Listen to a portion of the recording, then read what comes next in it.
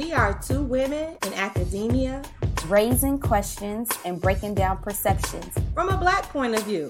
Welcome to the Black Gaze Podcast.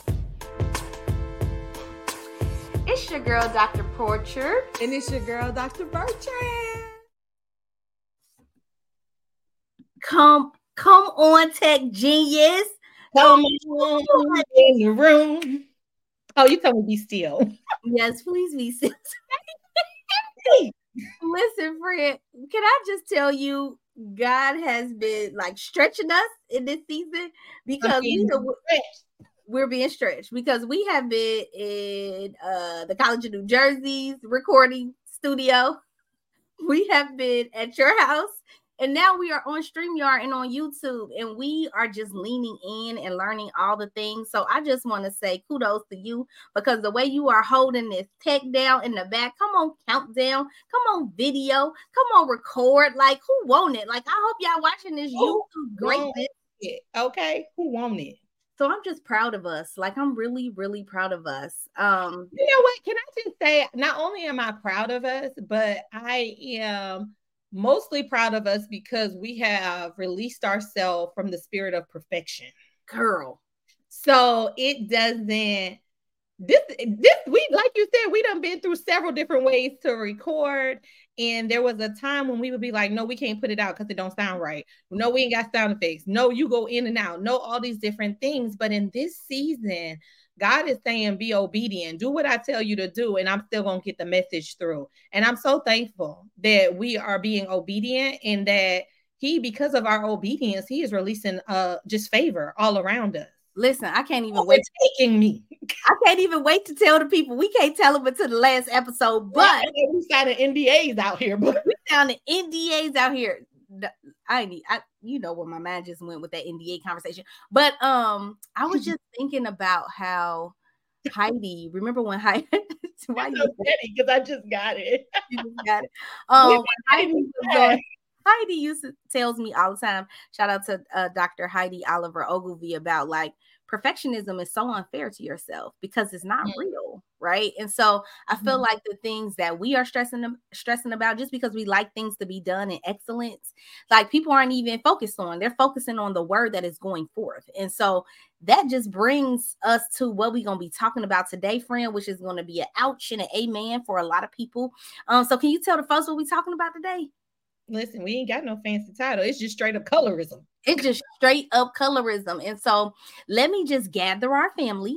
Gather their edges and their wigs and their natural hair and their straight hair. I wasn't even thinking about the hair. I was just thinking about in general, like just gather your folks. Bring them to the table. Bring them to the table. Take them to the front porch, outside in the backyard, whatever needs to happen. But this is a conversation that must happen in our community. And I'm just thankful that we're leaning in and we're having this conversation. And we got a dope, amazing co-host like that. I cannot wait for the folks to meet that's going to lead us in this conversation today. So friend, I know you told us what we're talking about, but can you also introduce, like only you can, provide this love for your Delta sister? Let us know who we're talking to today. Listen, first of all, I'm glad you threw that in there because there's no other way. But you try to give people props. You try to just go for it. Go. I can't with you, but anyway, we have with us. Can I just say we start with backstage conversations and things of that nature, and you come across people with all kinds of different personalities and spirits and Stop Stop it. Let me get to my point. I don't cut you off when you talk. No, why'd you have to add that part in? I'm about to go somewhere with it if you let me go. Come on. Release me. Come on. So when Reverend Dr. Get it right now. Right, Reverend Dr. Akosua Lassane came into this space, she just brought a peace. And it was like, how you talk to somebody and you know that like, I've never physically met you or actually had like a conversation with you in real life, but I feel like I know you, I'm connected to you. And it's very seldom that we get to a space where you meet people who have that energy that is just peace. Yes. I'm going to let you do her official bio and I'm going to tell you how what you just said aligns to who she is in real life. So come on, discernment. Okay, so let me give y'all this. Reverend Dr. Lassane is an educational design leader and creator of a teacher development framework for Black pedagogical genius. She termed the Black teaching tradition, and that is a copywritten term. So come on, trademark. So don't even try to steal it. So I'm gonna need you to cite her when you use it. Okay. In 2018, she founded the Lassane Collective Corp. So it's Lassane Collective, DBA Sisters in Education Circle. And I think you went to that before. Yes, I'm gonna save it for later. Oh, okay. I got excited. And Lassane Agency Learning Village. So Lassane Learning. Akosua began her educational career as a high school social studies teacher. You know, I love me some social studies. You love social studies methods. Keep going. Mm-hmm. Prior to founding Lassane Collective and the Sisters and Education Circle and Lassane Learning, Dr. Lassane's commitment to upholding historical legacies of Black pedagogical genius for social justice and liberation defined 15 years of work as a teacher, then a district leader in the 6th, 4th, and 19th largest school districts in the nation, respectively, and design consultant serving a wide array of educational organizations and initiatives across the United States, from preschool through higher education, including theological education. Listen, I just need you to pause for a second and put some respect on her name, because I think that when we think about the power of Black educators, this woman has touched every single facet of education. So she ain't new to this. She what? True to this. Okay, I'll let you finish. Mm-hmm. So Akosua was licensed and ordained by the late and legendary Reverend Dr. Mac King Carter at New Mount Olive Baptist Church. You know we love a New Mount, okay? You know we love a New Mount Baptist. But shut up. She's probably like Fort Lauderdale, Florida, and she served under Dr. Carter as an interim minister of education. She is also an ordained elder, Presbyterian Church USA. Dr. Lassane earned a bachelor's degree from Harvard University, Ivy League.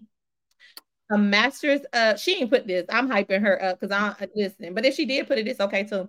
Yes. A master's of arts in teaching from Tufts University, and a doctorate in educational organizational leadership at the University of Pennsylvania Graduate School of Education, another Ivy League. So I'm just like, look what we got here. Listen, look what the Lord has done. Look what the Lord has done. Come on, shout out to Jonathan McReynolds. Before we even bring Dr. Lassane to the screen, come on, from the back, I just want to take a moment to love on her out loud. So I don't even know how I found out about her Sisters in Education Circle retreat. I think somebody emailed it to me. At that time, I had just started working at Rutgers. I wasn't making a lot of money. It was just, I was like, I don't know how I'm going to pay for this. And Mo was like, I'm going to make sure you go. And the moment we stepped on those grounds for that retreat, God was present there. But Dr. Lassane, her energy, love at first sight, she loved on every single woman that was present at that retreat. Now, I wanted to say something about the piece that you talked about, because you just read her bio. She's absolutely amazing. But I didn't know any of this information about her at the retreat, because she took the time to center us. And she is teaching us all a lesson, her creating a space for Black women to be in community with Black elders and educators.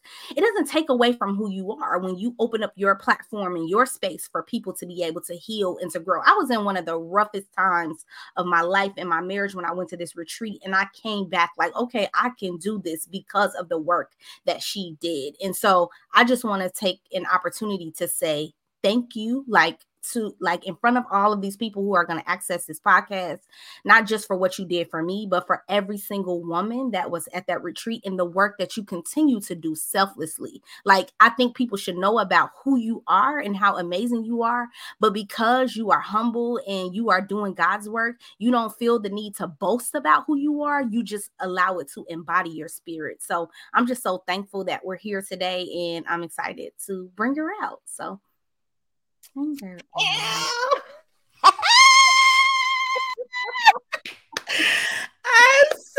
I'm so excited to be here. I'm so excited to be here. First of all, y'all see I got these glasses on. Come on, glasses. And my mascara and my eyeliner before 11:30 in the morning. And and Dr. Portia is just gonna make me just wipe it all off. Yes, the feeling is mutual. Love at first sight. For all the women, including and individually, Dr. Portia. I mean, I'm just like, yeah, I don't know who that is, but I love her. And she's here. And know who you are. There are so many women who have been touched by that retreat that you did. I was in there teaching yoga and doing all types of stuff. I didn't know none of these people. I'm like, they want me to teach yoga? Oh yeah, no, I did a good church style. I was like, yeah, y'all gonna come, but you also gonna serve. Can you sing? Can you do yoga? Can you teach the people how to do that I definitely had that in the registration form. Do you have a gift? Do you have that you can share? Right? Can you? I love it. Yes. Oh. And then of course, meeting Dr. B virtually through Dr. P. Of course, if anybody connected to Dr. P, I was like, okay, and then she became my soror, and so.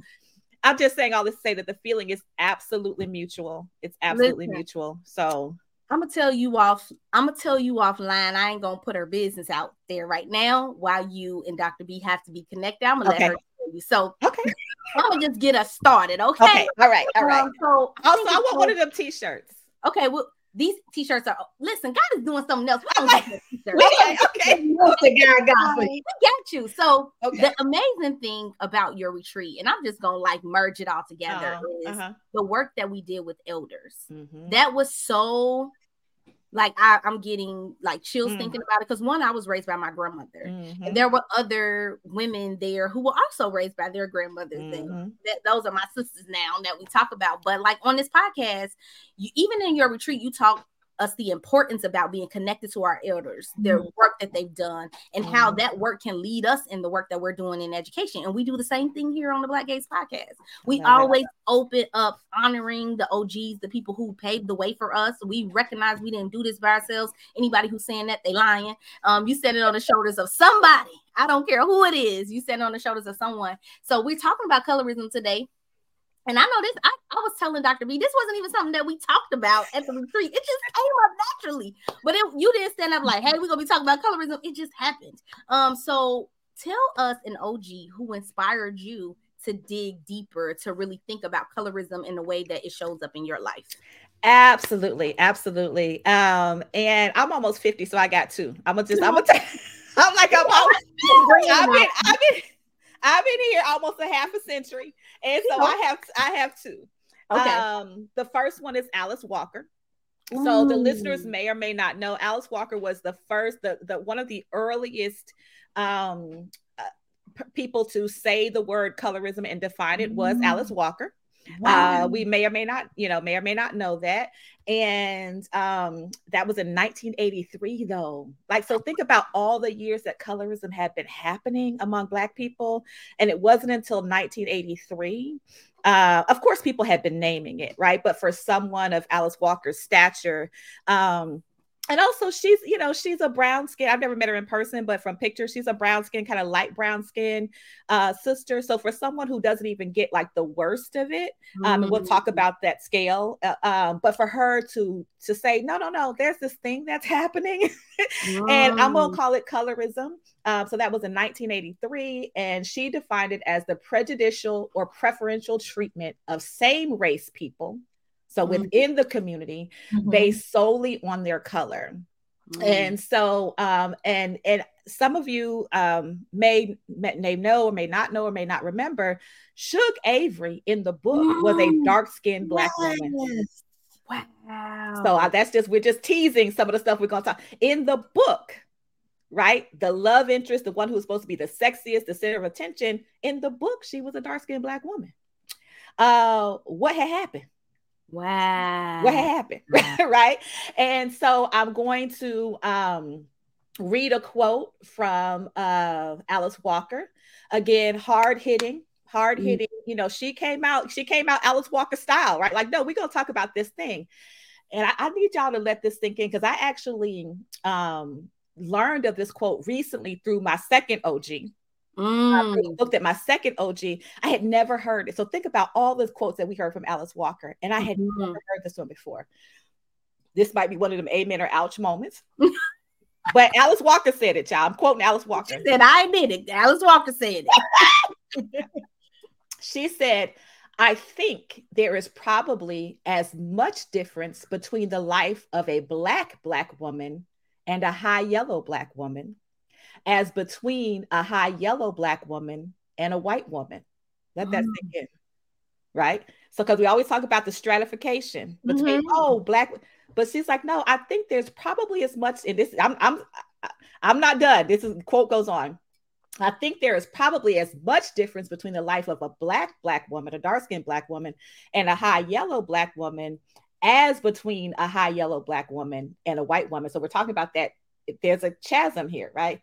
And I am worried constantly about the hatred the Black woman endures within Black society. To me, the Black woman is our essential mother. The Blacker she is, the more us she is.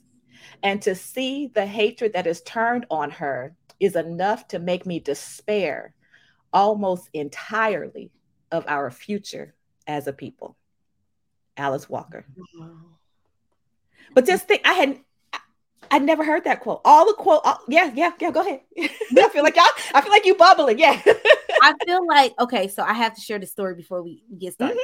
One summer, I had all my nieces come to stay with me for a week. And we were like doing events, going to parks or whatever. And I have a darker skinned niece, and we were dancing or whatever. And two of them got into a tiff.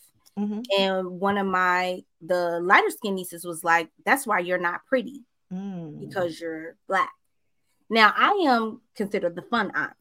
So very rarely do I chastise, raise my voice. I lost it. Like my whole face went red. And I was like, let's have a conversation right now. And my niece started crying like, you've never raised your voice. I was like, I must raise my voice now. And so even having a conversation I was like, do you know how you got that lighter skin? Let's talk about that. And so when you just said that quote about like the darker skin, the Black woman is our mother for our culture. And my niece looked at me like, I was like, so somewhere along the line of my mother's family, someone was raped for you to get that light color. I was like, so when you're out here telling someone that they're not pretty because of their skin color, know that it costs somebody something for that skin color that you have. So I never want to hear you say that ever. I was like, actually, she's much better than all of us. She's probably more pure than we are. And my nieces, I'm sure they were like at that time, like maybe 12 and 9. And they probably didn't understand what I was saying, but I needed to make that clear. And I understand that through my own time at Spelman and a lot of work that we did on colorism at Spelman, like just about the ways in which people were only admitted based on their skin tone. Like those are things that we talk about at Spelman. So I had to have that conversation. There was no way I can let that ride and like just let them continue playing. It messed up the mood for the rest of the day, but I have never heard them use that language again around me. I was like, it's inappropriate and it's unacceptable. Period. And so when you just said that, shout out to Alice Walker for naming that thing. And anybody who's upset about the truth, then ouch. Right.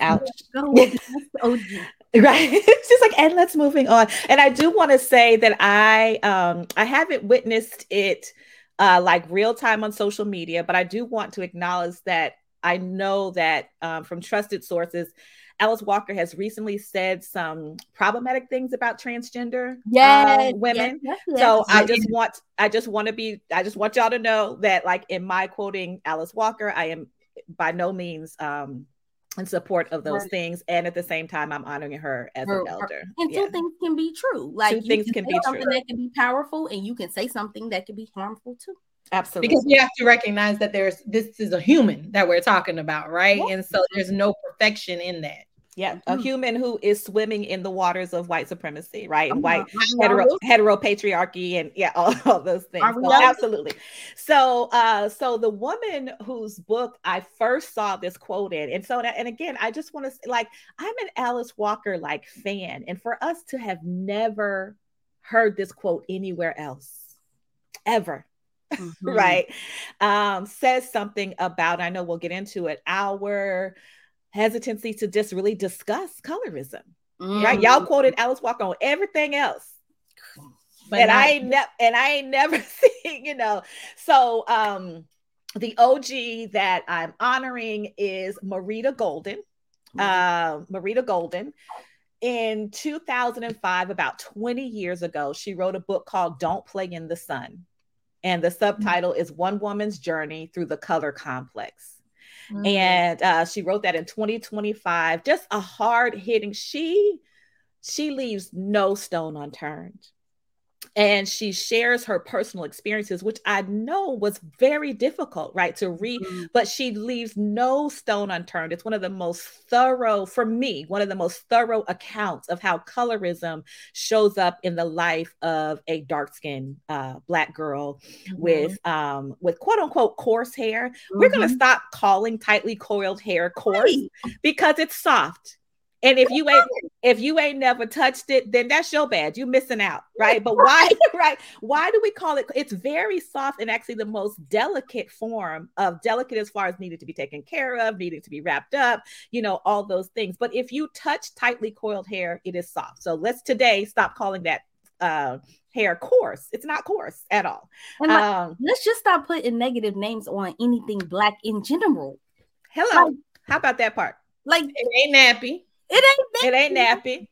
Like, I just don't understand how. Well, I do understand because anti-Blackness is small and we all breathe it in. But I just, and Dr. B will tell you, like, I'm very intentional about trying my best to be intentional about the words that I use. Like, even when people be like, "This is so ghetto," I'll be like, "No, this is a trailer park." I mean, but I do want to reference trailer parks are diverse. Okay, right? That's the ones I didn't see. Okay, this is what I heard from me, and I was like, "What? How is that? How is that there?" Okay, right. I mean, like, even saying that, like, why do we have to? I see the need for people to be able to take care of our hair, but why do we need to add like negative connotations to it? Just say, I don't know what my level, they be like, what curl pattern? I don't know. Right. 4C, 3C. I don't know. Right. It's pretty is what it is. Yeah. And it does things that your hair cannot do, honey. Listen, no, it's amazing. It's obedient. You know what I'm saying? It defies gravity. It's always reaching for the sun. It's like we need to develop language to describe the beauty and the wonder, all of those things. But what I will say about Marita Golden, wrote this book 20 years ago, y'all, 20 years ago. But what I love is that she just calls it out. She uses two terms that will give you an idea of just how hard-hitting and incisive her writing is, and also just very personal, right? She uses the phrase skin color apartheid. That is insane. I like that. Probably just name it. And then the next one, intra-racial genocide. Intra-racial. So within ourselves, we are killing off or allowing to die on the vine those who do not pass the brown paper bag test. Intra-racial. So that's just a little taste. Read it, enjoy it. And so I'm really thankful to her because it's just it's very obvious how deep she had to dig, right? To share these experiences. And she really just left no stone She left no stone unturned. I'll give you one more example. There are a million of these books, but as you mentioned, there are a million examples in this book, but as you mentioned, being at Spelman, right? And so she had experienced so much colorism by the time she was 18. She decided not to even apply to Howard University because she said at that point in my life, I was more equipped to deal with white supremacy than I was to deal with colorism. That is so. Like, she's like, I'm good. I'm not, you know, and you know, we know beloved Howard, the Mecca, right? You know, in her book, she also calls out that DC is known, you know, as the capital of colorism. Wow. And Howard has not been exempt. Howard has not been exempt from that. They didn't have, I don't know when Howard was founded, but in her book, she said they didn't have a brown skin. So not even like chocolate or dark. They didn't even have a brown skin homecoming queen until 1968. Wow. And I think, listen, as you're saying this, I'm like, my head is exploding because when I was a freshman at Spelman, we have to take this class called African Diaspora in the World. It is mandatory for everybody. And that was one of the first conversations we had was around colorism. And we even talked about straightening our hair. Like, why do you straighten your hair? We talked about the history of high heels. And like, we were just talking about like beauty and making sure that we understood Black beauty as dynamic and multifaceted. But one statement came up that I will never forget that I'm always conscious of. There was a darker skinned girl in the class, and she said, "I'm so glad that we're having this conversation about colorism." And everybody turned to her and she said, "Every time I go into a room, I always look to see who's the darkest person in the room. And I'm the darkest person in this room." And so she was like, so even when we're having conversations, I'm still in my body.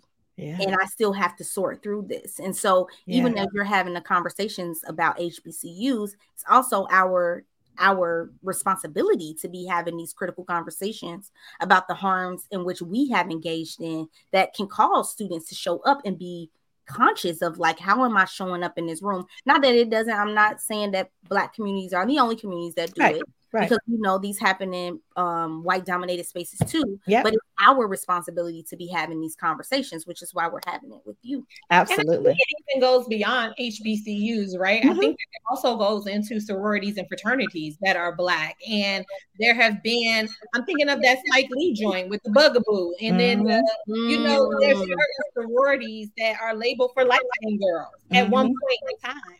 And you would look at certain dark-skinned girls and be like, oh, they got to be this or they got to be that, right?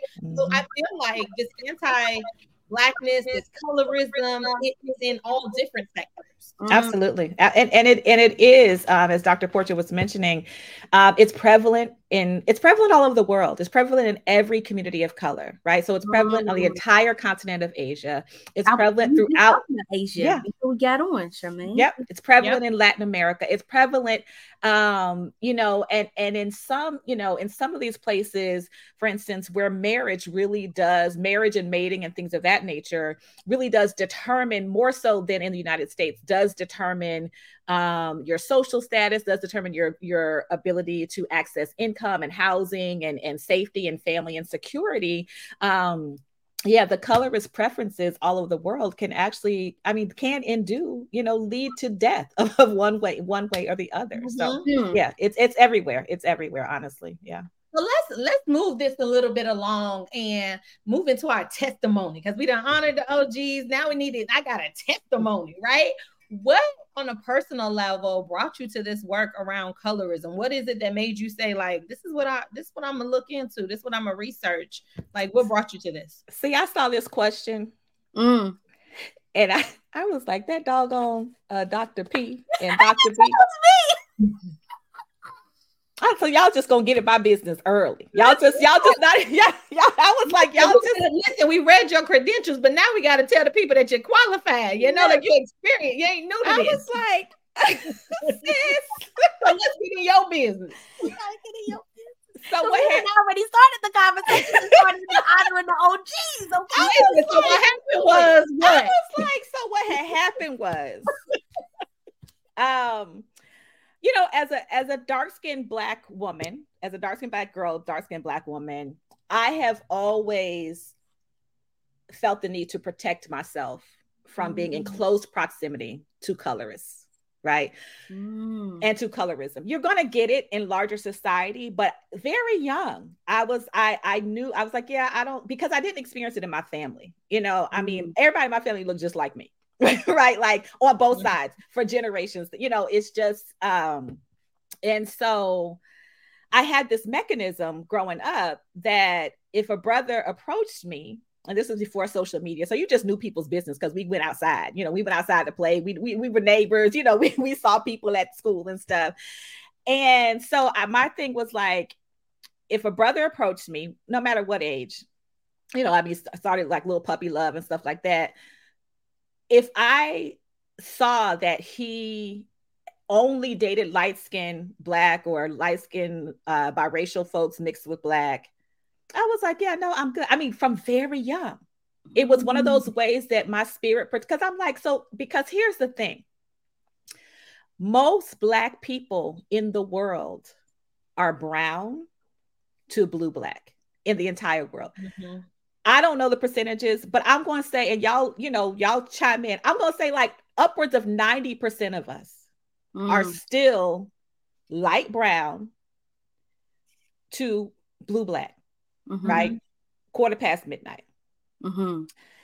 And so my thing is, if we're in this Black community where upwards of 90% of us are light brown to blue Black, and you've only ever dated light-skinned women, that's what you, that's your preference. Yep. That's statistically, that's just not even a random possibility. Yep. Right? But what had happened was, child, I was all like, y'all really want me to tell my business? I was almost 40. You know, was match made. What's that? How you say that? Somebody match made me, set me up. Okay. With matchmaking. With the brother. Tall, gorgeous, chocolate brother. I love my Southern men. Tall, chocolate, Southern man. I got me one. Yes, ma'am. And so, you know, Black liberation theology spouting, pro-Black. This brother was colorist to his draws. I was hoping you didn't say that. But you know, I'm almost 40, had never been married, etc. So I ignored not just signs around colorism. That's a whole backstage conversation. I had ignored other signs, child. Signs on signs on It was just signs on signs on signs, right? Like I saw a meme that's like, did you see those red flags? It's like, no, I thought it was Carnival, girl. I thought don't play with me. You know, but all of his previous wives, plural, were not just light skin, right? Not just light skin Black, but also light skin Black, and also like mixed with something, right? So that exotic, blues, yeah, quote unquote exotic, because we're the original exotic in a positive way. But you know, that quote unquote other than Black, right? So these weren't just light skinned women; they had to be, you know, mixed with some other kind of indigenous or European something to have this look about them. Ambiguous. And like, right. Just not right. It. Exactly. I know exactly what you're talking about. I'm going to say this. They ain't look like his mama. Girl, let me put my shoes back on. I always literally say, I always tell my husband, like, I'm always side-eyeing. And I'm not shading nobody. No, not at all. Like, if the women that you are choosing are not aligned to your mother in some type of extent, like there's some self-hate going there. There's something there. And I don't know what that journey has been for them, because they probably got to do that work. But when I see men who are like, and I feel like people can have their preferences, but I'm always looking at your mama, and I'm like, okay, well, why are you making your first love? Your first love. What's your issue with your mama? But that's a story for that's the whole. And so, you know, I ended up in a child. I'm gonna tell y'all the details back, but ended up, I ended up in a girl, like sacrificed a lot to be in this relationship, et cetera, et cetera. So I will say, his wives and girlfriends before me, the one who I'm certain because of the timing of things he was dating while he was with me. Shame. but then ended up kind of publicly with. I was like, well, the timing, the math ain't mathing on this one. Math? Because I just moved out. So yeah.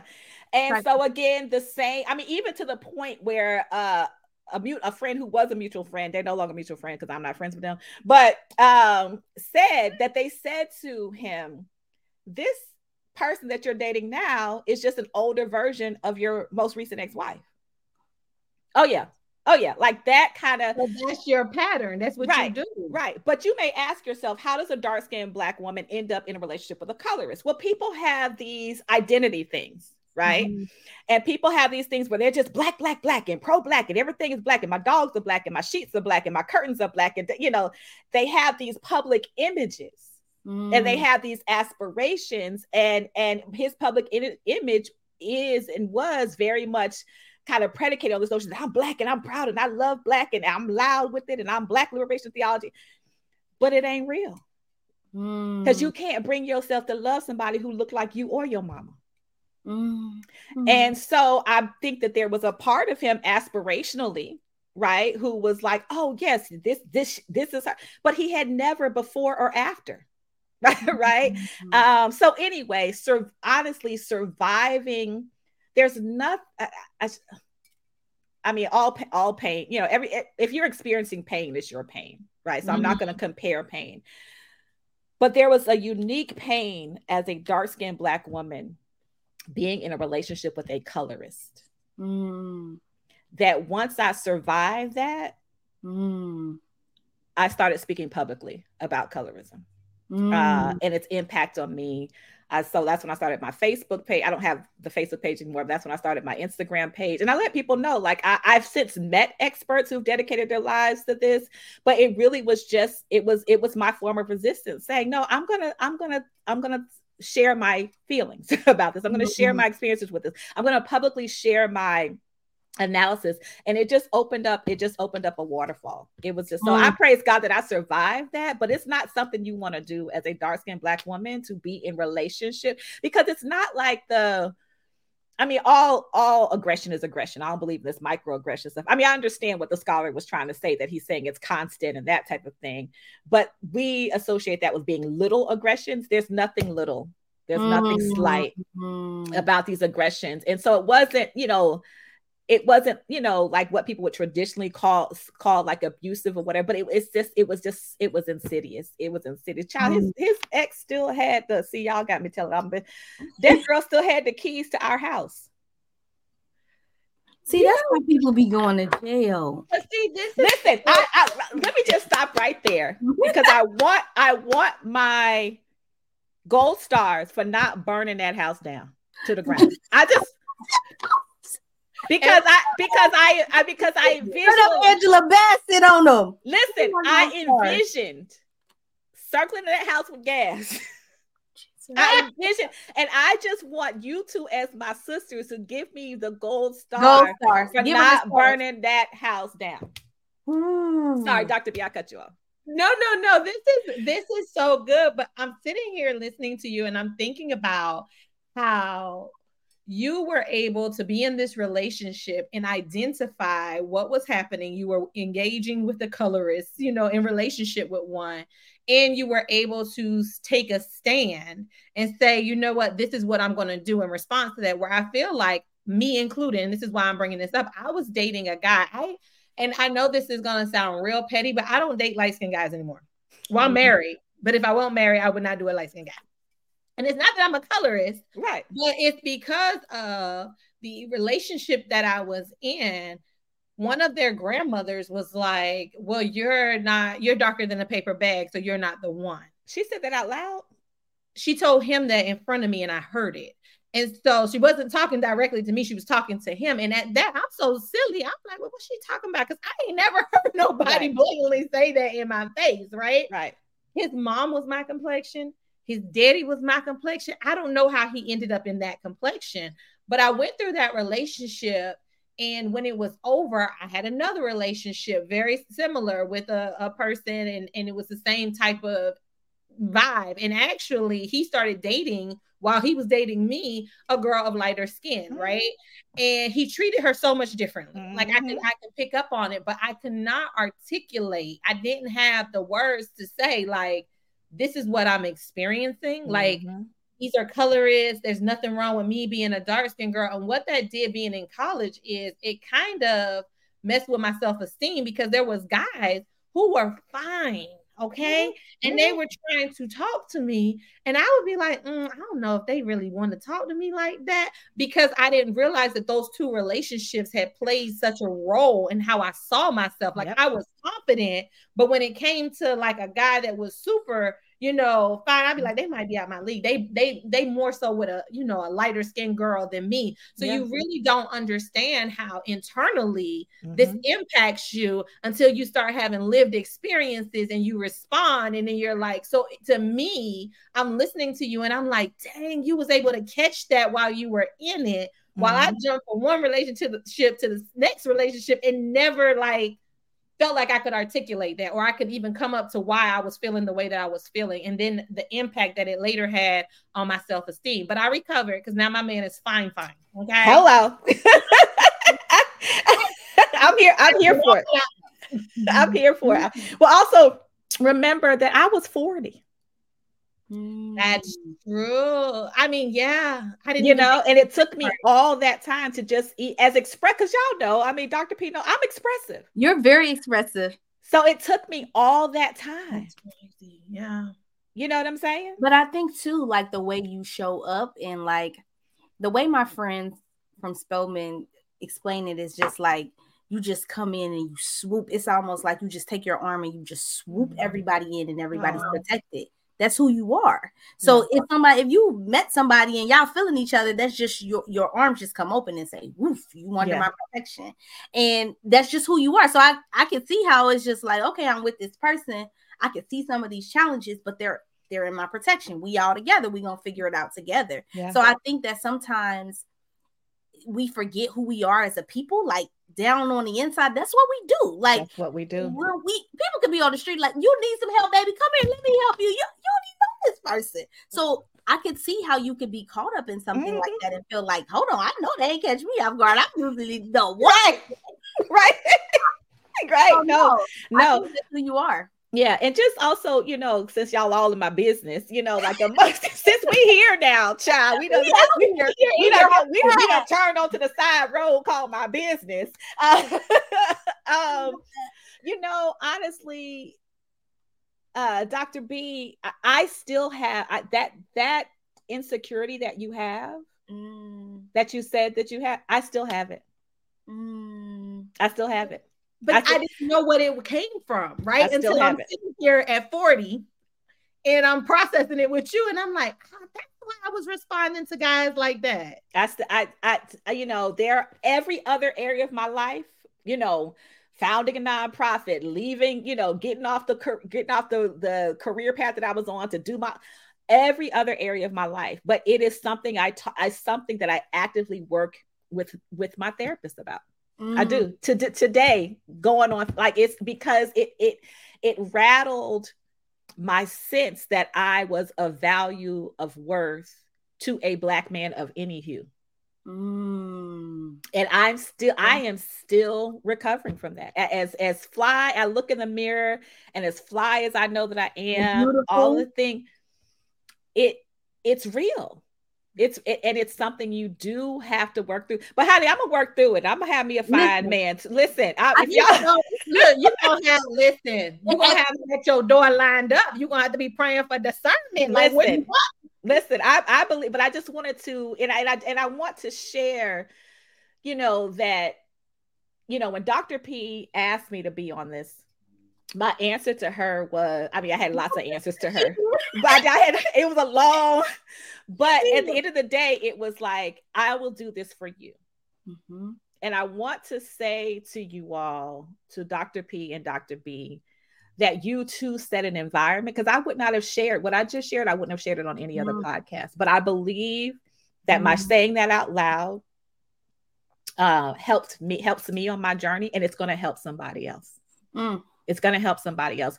But it's something that I have to work through, of feeling that a Black man of any hue would find me worthy, find me valuable, enough to partner. And I'm about to tear up. So I just want to thank y'all for this space, because I believe that there's a reason that I'm sharing this, even though we all on this side street call my business. But we gonna work through it together. I done gave you a little something, but you know what? I'm listening to you, and I know we have like questions and things. I just feel like this is the spirit. Like it's a flow. I feel like also you talk about it with relationships with a man or a partner, for those who are in. We're talking about with a man. I can also see this play out in friendships. Yeah. And the ways in which we as darker skinned women position ourselves in friend groups. And that was another experience that I had. The dark skinned sidekick. And that was another experience that I had in college, right? Like, where is my role? And even now as an adult, I ain't gonna leave you out here telling your business by yourself. There's been times when I've questioned relationships, like friendships, like, you see people who've been friends for years, right? And you like, well, why don't sustain, like, have that sustainability in some of these relationships? And then I am listening to you and I'm like, because there wasn't the same value in those relationships. You were the dark-skinned sidekick, and you're fine dark-skinned sidekick, but you wasn't looked at in the same manner, right? And I'm thinking even about in the episode, there was an episode, and I know this is crazy, I'm bringing this in here, but of Housewives of Potomac. They were talking to Wendy and Candace about how they're treated within that relationship. And it's so crazy because some of the ladies didn't even realize, because they had that privilege of not even realizing that without thinking, you do treat them differently. You do position them differently. That you do that. And so colorism not only shows up, that's my point, in the relationship of dating, but it also shows up in our relationships that are friendships, that are just supposed to be relationships filled with joy. Absolutely. Absolutely. Everybody putting their business out there. I put mine out there too. Let's do it. Okay, come on, business. I do, like, this colorist conversation is so deep for me, because my mother's lineage is like the first lighter lineage in our family. So when you said like everybody in my family looked like me, that's not the case for our family. And so my best friend who passed away, Toya, I know she wouldn't mind me telling this story, because she told this story to everybody about me. But she was a darker skinned girl who I met, and I loved her. Like, I had moved to Atlanta. My sisters were in Cincinnati, and so I gravitated to her. But she ain't really used to fool with me. And I used to be like, why she don't like me? Like, why she ain't fooling me? And then one day she was just like, I don't really fool with lighter skinned girls. I don't really like them. And I was just like, what? She's like, you didn't do that to me, but I don't fool with them. And I remember like looking at her friend group, like all of her friend groups were darker skinned girls. And she was just like, but I like you, Keisha Wood. So I'm gonna deal with you, but I'm gonna just tell you, I don't really be fooling with these folks. So even when you said like, I can't believe I found myself in a colorist, in a relationship with a colorist.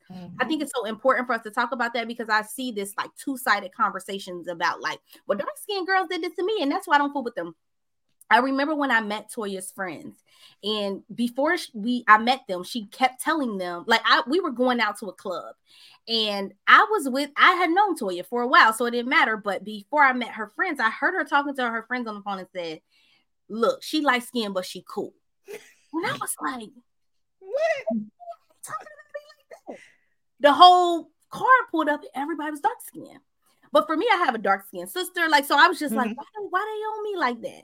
But when you just said, like, I couldn't believe that I found myself in a relationship with colorists. I think it's so important for us to talk about, like, people are really not trying to harm you, but trying to protect themselves from people who have harmed them because of their skin color. So it's easy for us to be like, well, let me point the finger. And at the time I was young and I was just like, I don't know what the problem is. We don't need right. Right.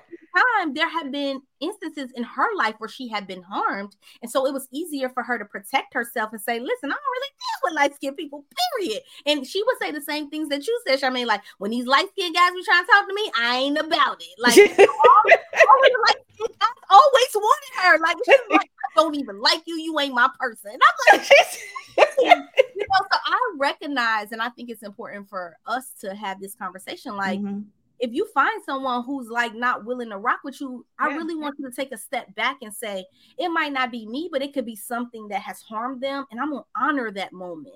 I'm going to honor their decision to protect themselves until they feel well enough to want to be around you. Like, and Toya, eventually she was just like, this my girl, this my sister. We ride with each other, but that relationship had to be built. And so I just want people to be mindful of that. Like, it's easier for you to go into victim mode, but to also recognize like the roles in which we have played and perpetuate in colorism. It's so important for us to own that and to honor what you all are saying and figure out how we can show it better. Yeah. And you hit on something I was going to share towards the end, is that it might not, it might not be me, but it might be you, right?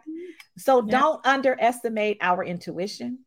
Don't gaslight us, because we have to know what colorism looks like. Yeah. Right. And so to your point, don't go into victim mode, do some self-reflection, right? So just like Black people know when anti-Black racism is afoot, just like those of us who are, looking at sexism, we know when sexism is afoot. Dark-skinned Black folks know when colorism is afoot, right? And so, it might not be you, right? It may just be like, I'm tired. Like I'm like, I'm not, I don't have it. We could be the best of, but right now I need to protect myself. I'm healing, et cetera, et cetera. Also, and don't gaslight us. Don't gaslight us, because I was coming on y'all show, I was ready with the statistics, honey. I was sitting here, I'm like, let that breathe. Like, just let that part breathe, because I feel like that gaslighting part, I feel like when we have conversations around colorism and when they do come up, it is a lot of gaslighting. Like, well, I never treated you that way, but it's like, if I'm telling you that you said something to me or something has happened to me, I just need you to honor that. Right. And would you say that if the tables were turned and a white person said that to you about anti-Black racism, would your response be that way? What would so why switch up? Right. And it's particularly like, going back to my ex who had this like, image of I'm pro-Black and I have all these words for anti-Black racism. I have all these words to describe systemic oppression when it comes to Blackness. And then all of a sudden you have no words. You have no understanding. You know what I'm saying? And so I just want to share quickly the definition of colorism, because it goes in here. That was our you all to go. Oh, you co-hosted. Go. I stopped looking at them. I know. I love it. But it just fits because colorism is a form of structural oppression. Right? And so, just like racism, just like sexism, just like heterosexism, it's a form of structural oppression. So when a dark-skinned Black person moves a particular way in the world, and if it has to do with you, they are responding to structural oppression. So don't let off of your critical analysis now to become the victim. Ouch. Because I mean, like, don't do that. Don't do that. It's that same energy. Keep that same energy when you're being asked to do what you're asking everybody else to do. Keep that same level of analysis. Keep that same strength of social political consciousness. If you go throw the terms, then throw the terms. I'm just, I'm saying, because these are the people who be out there like, and the structural, the anti-racism and the internalized blah and the microaggression. And you ain't got none of them words.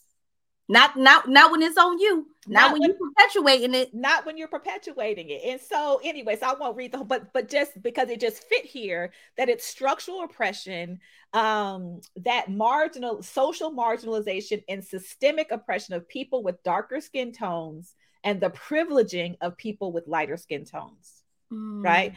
And so part of the gaslighting is like, oh no, but I think you're beautiful, but it's like, girl, I know I'm fine, child. That ain't got nothing to that. But it's a dog whistle. It's a dog whistle to say, oh well, the problem is they don't have enough self-esteem.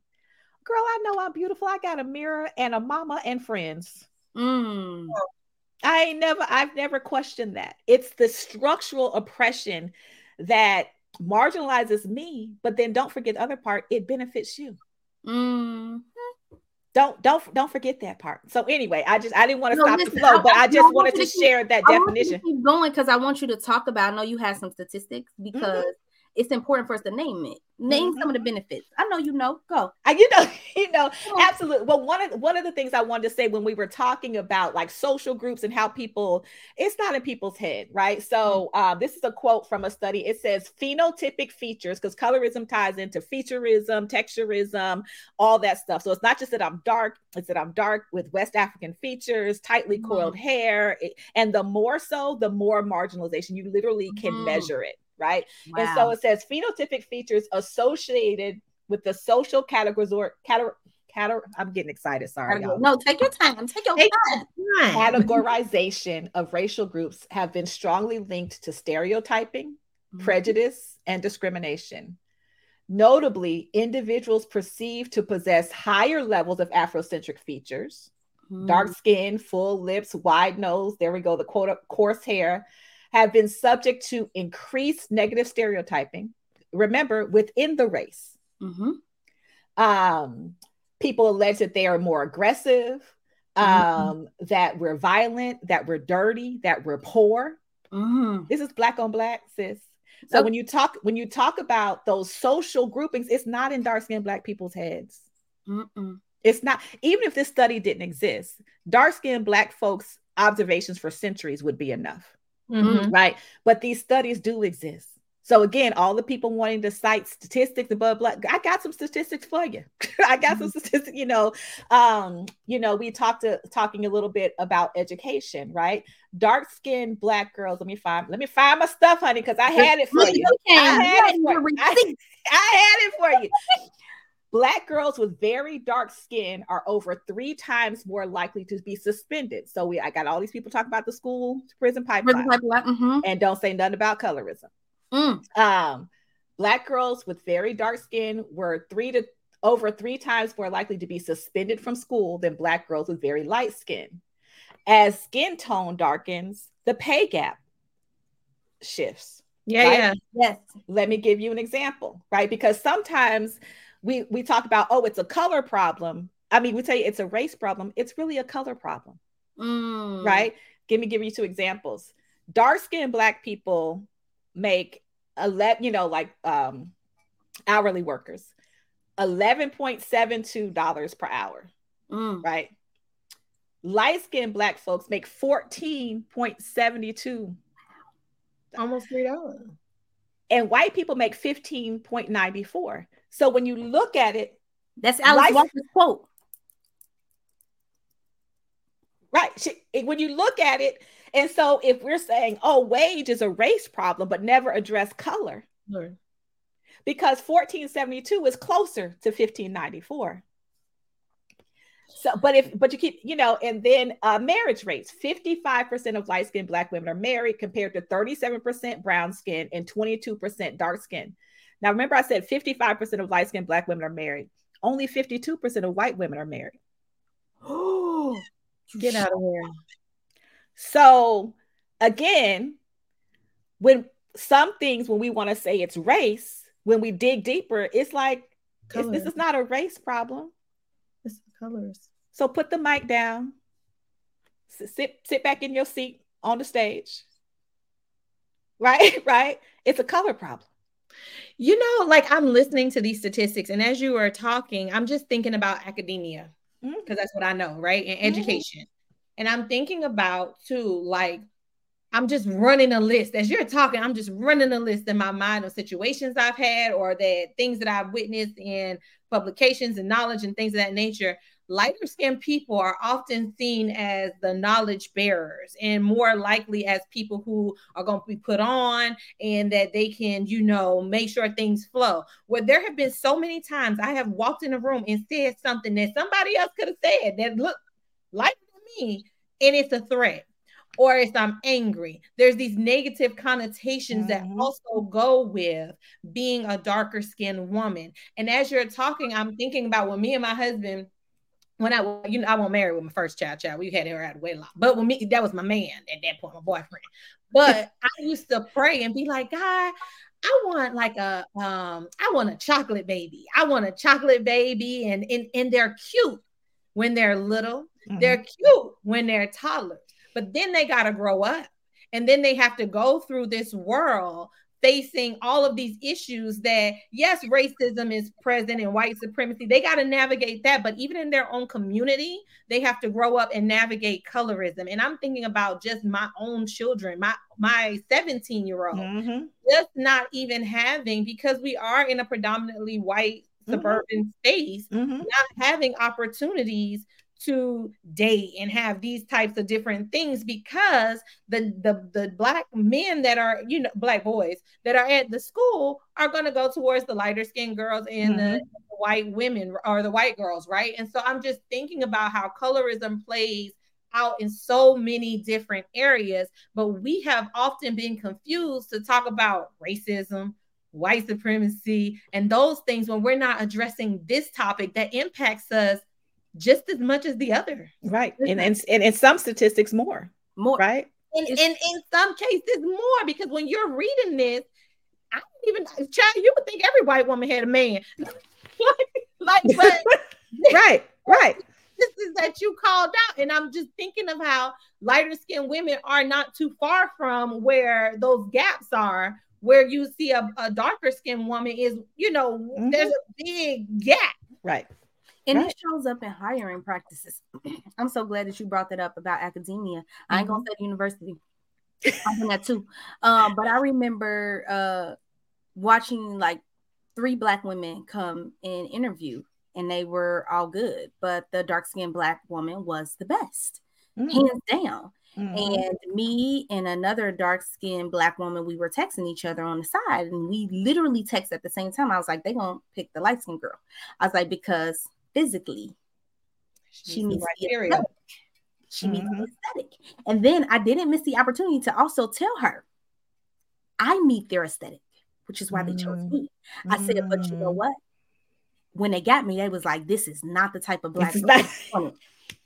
She aesthetically, she looks like, but she don't give the energy of the type of black girl we wanted. And so even her and I having that conversation, she was like, Keisha, I would have never thought you would say that. I said, listen, I got a dark-skinned sister. And I know how she has moved through the world. And people have literally said to me, I can't believe that's your sister. I said, hell, we got the same exact face. Literally. Right. So I think like it's our responsibility to name those things when they happen. And when they put, like the other girl, she wasn't bad, but she was not the best. She wasn't the best. She was not the best. And she should not have been chosen. But I know that was a committee full of white people. And aesthetically, she was more aligned with them. Aesthetically, and also thinking about the ways in which she's going to show up in this space.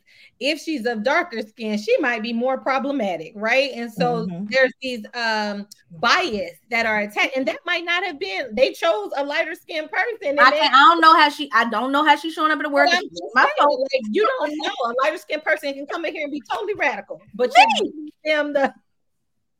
I didn't want to call you out, but yeah.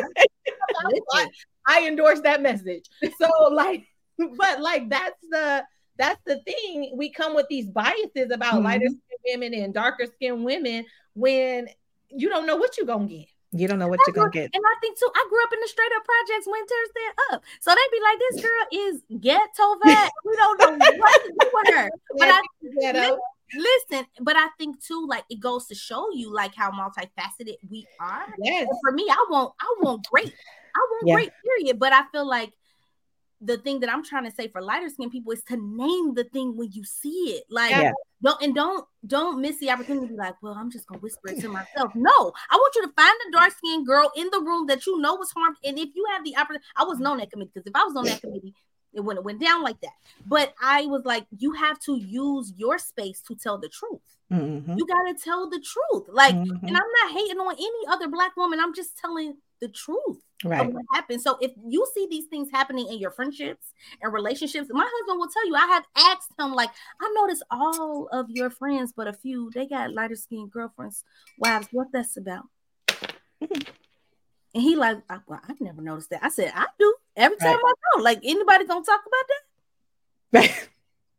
I'm just asking. Yeah. And he's like, well, I never.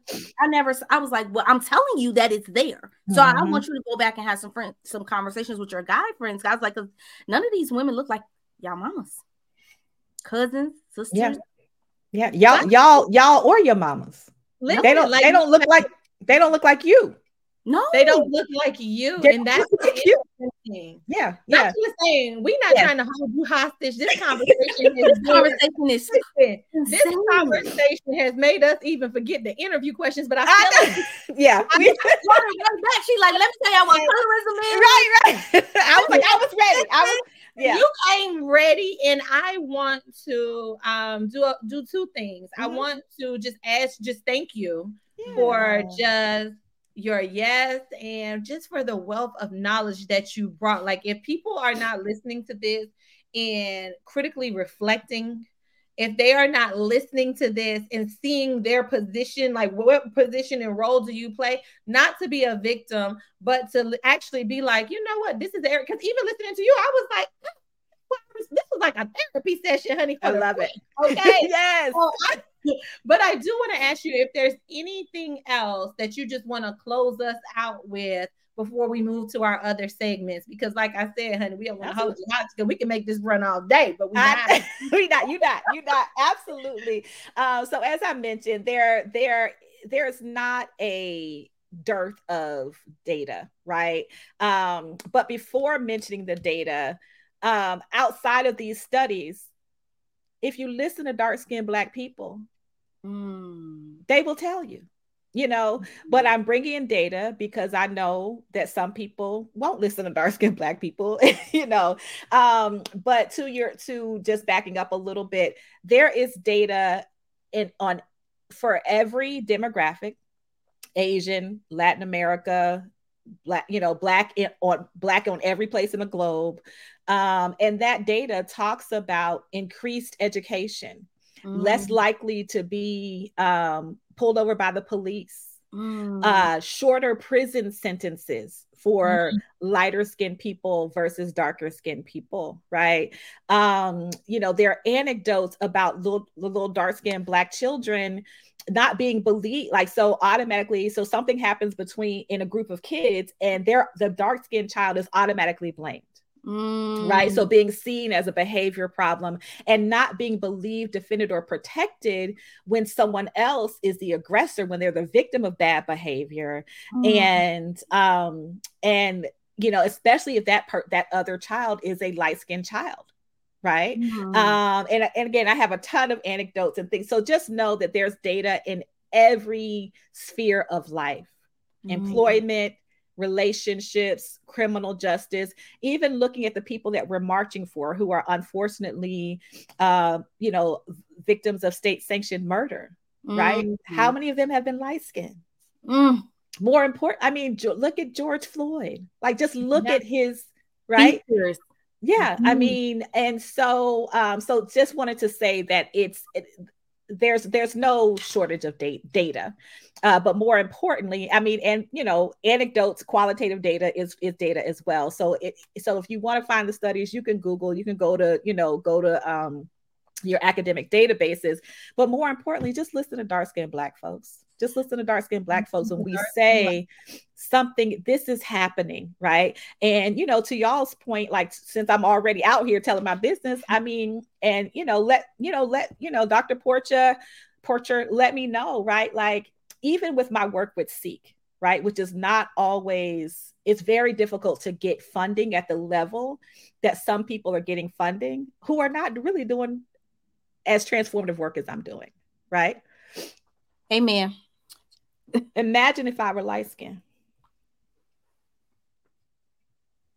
Because one thing that ex did say to me, because as you can imagine, he did not respond well when I called him a colorist. But one thing he did, one gift he did give me, he said, at some point, I don't know why, maybe I wore him down. And he said, you know, it's true. The entire world would open up to you differently if you were a light-skinned Black woman. If nothing else changed, not my facial features, not my hair, not my body type, not my personality, not my credential, if nothing else changed, except for that I became light-skinned. Now, it's true, right, that if I were a white woman doing the work I was doing, child, they would be throwing work. It would be the most brilliant. Money. Oh my God, that's so brilliant. You're bringing these Black women together with elders. You better. Right, right. Also, and true to our conversation, if I were light-skinned. If I were a light-skinned Black woman, and even truer, even more so, if I were a light-skinned biracial woman with loosely curled hair, right? Somehow less Black than I appear. And so I'm safer. I'm smarter. All of a sudden, the idea is much more genius, right? Which it's a genius freaking idea, right? And, you know, all of a sudden people would see the genius in it. They would see the transformative nature. So I would say, listen to dark-skinned Black. Yes, look at the studies, you know, just know that they're there. But listen to dark-skinned Black folks.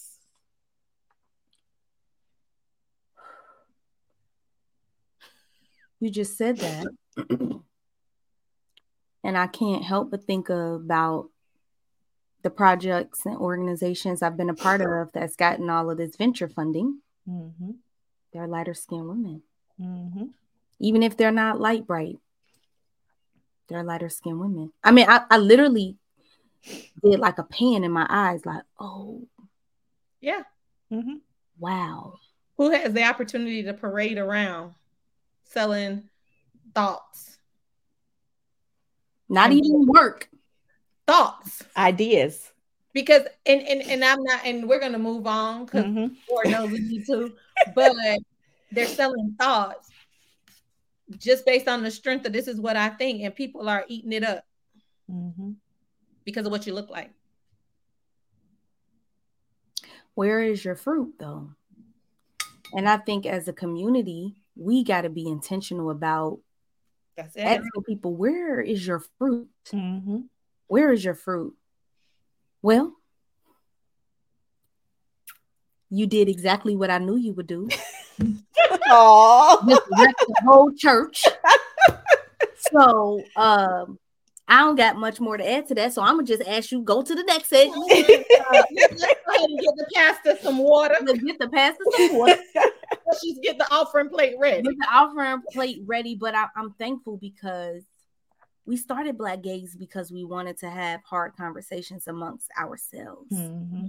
And we had Black Joy this season. Don't play with us, you know, but we got to have colorism conversations too, right? And that's how we heal. That's how we get better. This is about liberation. We're not playing. And this wasn't an easy conversation for any of us, but we all going to be better. Mm-hmm. We're going to be healed. So we read your bio. You doing the work. But we want to know, we have a segment on the Black Gaze podcast where we ask you, what you doing with your life? What you doing? So what you reading? What Ratchet TV, if you watch Ratchet TV, what you listening to? Like, what are you engaging with in your life that you want to share with people right now? Absolutely. So I'm ready. Yeah. So I'm minutes to get off this podcast. I know. I'm looking for a glueless lace front afro. Because my cousin, listen, so I wish I had the pictures, honey. I have this huge lace front with tightly coiled hair. Mm-hmm. Oh, it's part down. It's gorgeous. It's gorgeous. It's gorgeous. But honey, I ain't know the glue. I didn't know you had to first go to somebody, pay them a couple. Sis, and my girl is good, honey. There don't be no lines. Listen, come on. I turn heads when I wear that. When I had to call my cousin, I said, okay, well, now I just want a round fro, but can you make it a glueless? I can't do the glue. No, yes, you need to do. So we got to talk offline. Okay. She got this little adhesive that's not glue. Something. Let's talk. Something that I don't have to go to somebody and pay them a car payment to put it on. Car payment. I just can't. I respect your work, but come on. I can't. So, I mean, my girl is good. I would recommend her, but I ain't got it like that. And also the eyelashes. Your girl ain't never learned how to put the eyelashes. I can't even do the magnetic eyelashes, honey. I can't. Magnetic one? I can't. I tried. I can't do neither. I tried. And so was.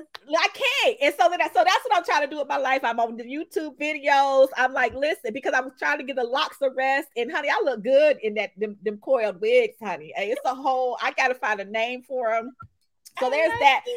The other thing I'm doing, back to Dr. B, you know, as I heal and I have this line of menfolk that I have to pick from, there is a sister online. Her name is Ask Goody. The account Ask Goody, and she has Ask Goody, and she has classes in rideology. Yes, I follow her.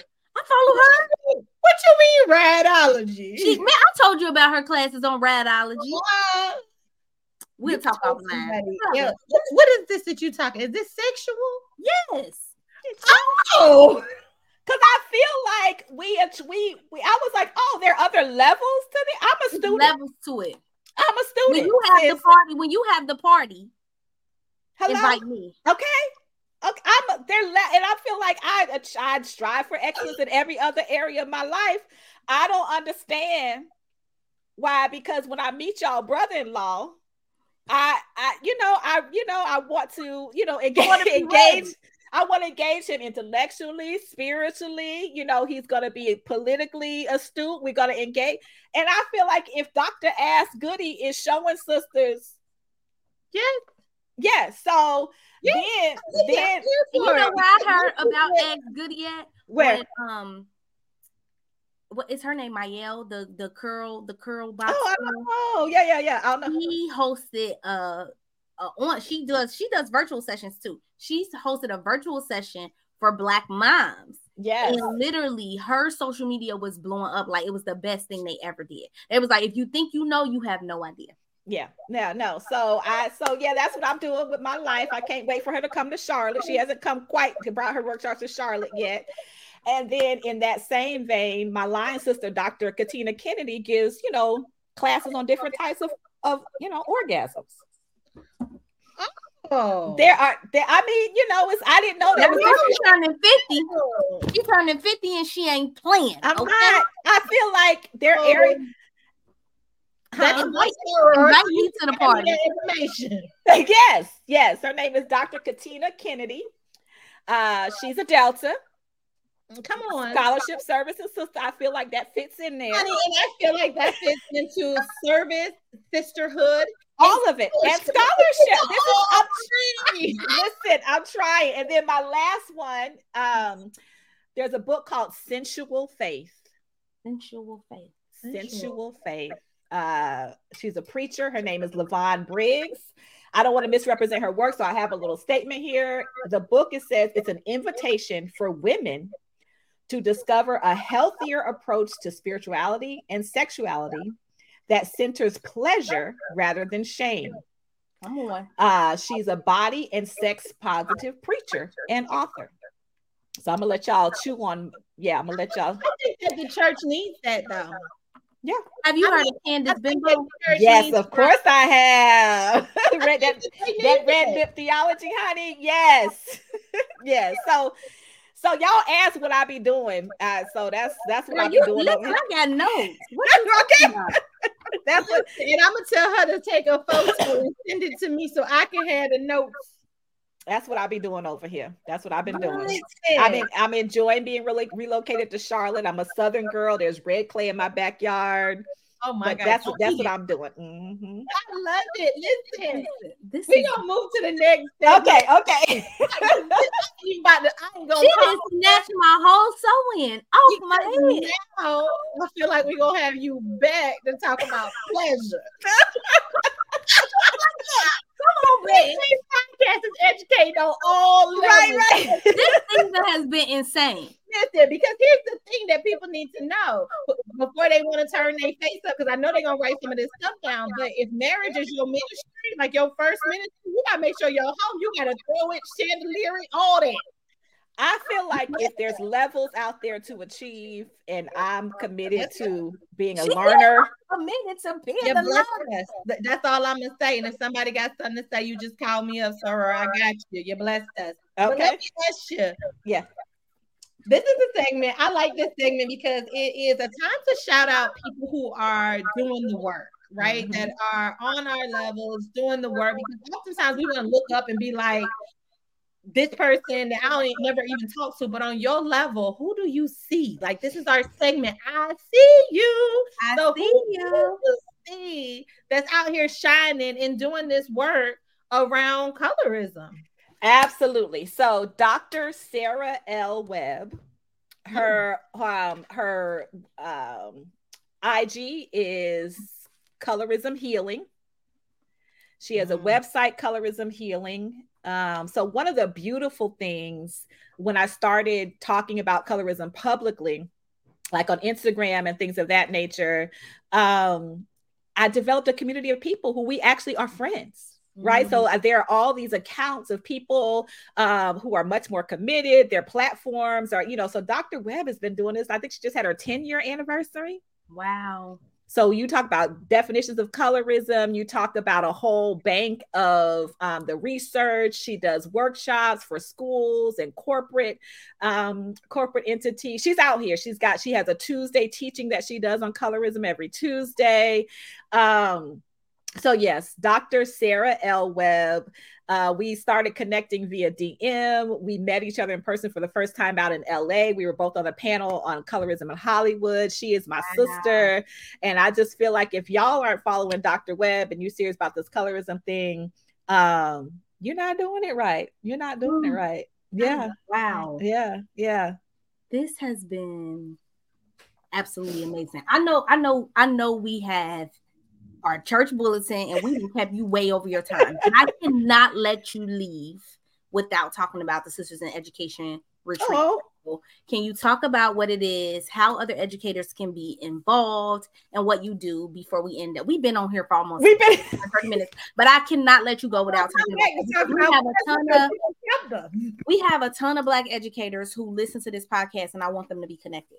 Absolutely. So Sisters in Education Circle is, it starts with the retreat, a 4-day, 3-night retreat, intimate retreat. So it's not one of these conferences where there's thousands of people. It's like, it's a limited number of folks with elders in our community. So sister elders, we call them sister elders in education. Folks like Lisa Delpick, Gloria Latson Billings, Joyce King, and a plethora of others. I mean, I'm naming those because you know their names, but there are a lot more Black women educators who you don't know their names, but you are standing on their shoulders and you may not know it. And so it's a 4-day, 3-night intimate circle where we sit at the feet of our elders.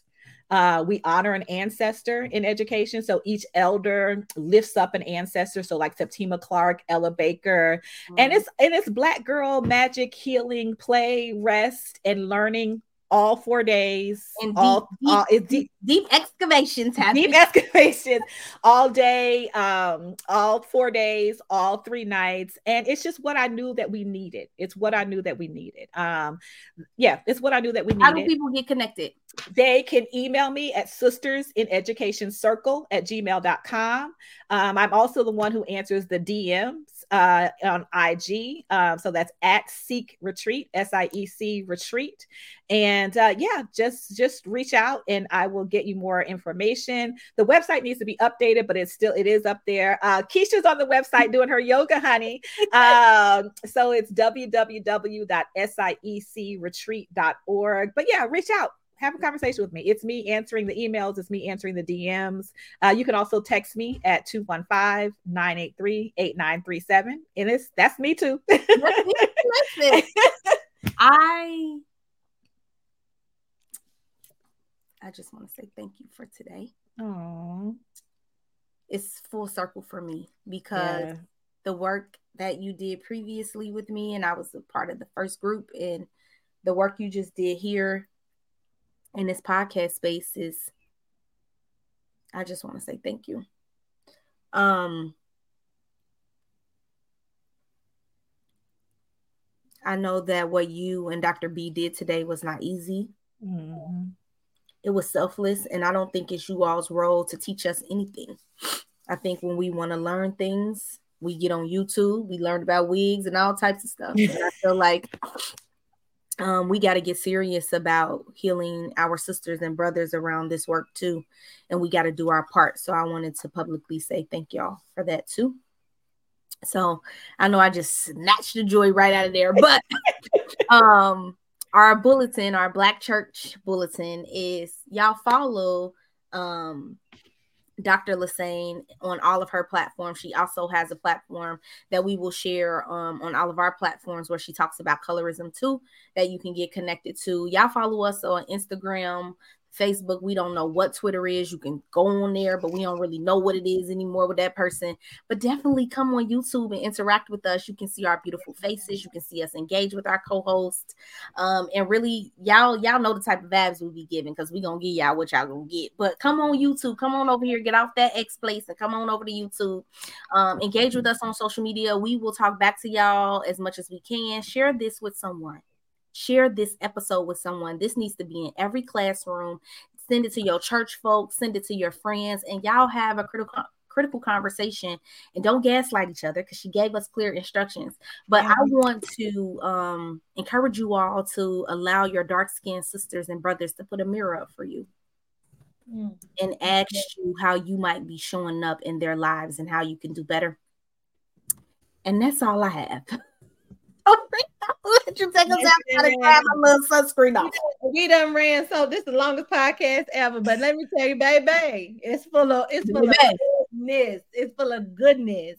And I just want to thank you, Reverend Dr. Lassane, just for your yes and who you are and what you brought to the table, your vulnerability, your honesty, your checking us with the sweet Claire Huxtable, Michelle Obama spirit that you spend on it. I just thank you. Okay.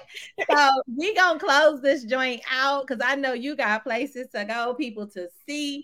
So all I would like for you to do is just follow our lead. I am gonna go, Dr. P is gonna go, and then you are gonna go. Okay. Okay. And make sure you give us your whole full title too. Give it to us, okay? Okay. All right now. So it is your girl, Dr. Bertrand. And it's your girl, Dr. Porcher. And it's your girl, Reverend Dr. Akosua Lassane, founder of Sisters in Education Circle. And we out. We out.